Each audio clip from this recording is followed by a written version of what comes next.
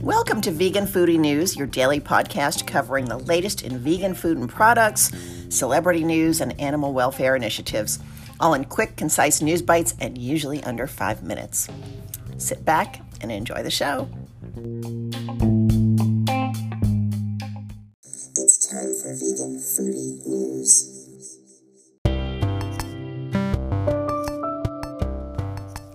Good morning and happy Monday. Welcome to Vegan Foodie News. It's Monday, February 1st, 2021. And before I start yapping about vegan food, let me just tell you about a really cool podcast I'm listening to.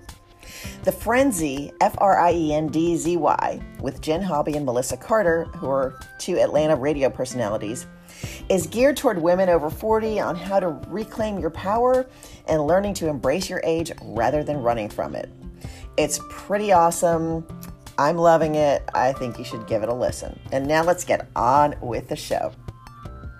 Swedish vegan milk brand Sprout recently secured $6.5 million in new funding from growth venture firm VCG Partners. Since its launch in 2018, the company's raised $12 million in funding and has expanded to 15 markets, including the U.S., where it launched in 2020 and is available in supermarkets, independent shops, cafes, and restaurants, as well as online retailers Amazon, Sprouts, and Vitacost. With the new investment, Sprout plans to expand its distribution and brand-building activities in the U.S., Canada, and the U.K., and further develop its product range. Sprout's vegan milk products are made using a proprietary blend of protein made from yellow split peas, GMO-free oils, and syrups fortified with essential vitamins.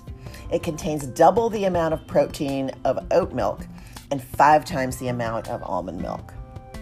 In other news, new vegan brand Ace of Air recently launched with the mission of setting a new zero-waste precedent in the beauty and wellness industry.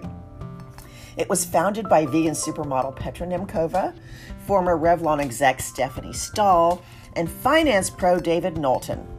Ace of Air offers a system where customers buy the product, borrow the package, where customers receive a boomerang box that they fill with empty containers and return to the company to create a circular, waste-free model so its packaging does not end up in the oceans or landfills.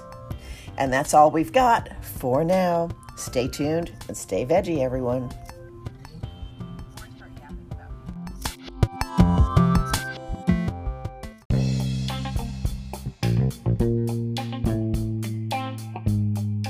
Hi, we hope you enjoyed this podcast. If you did, please subscribe, leave us some stars, leave a review, and we'll talk to you tomorrow.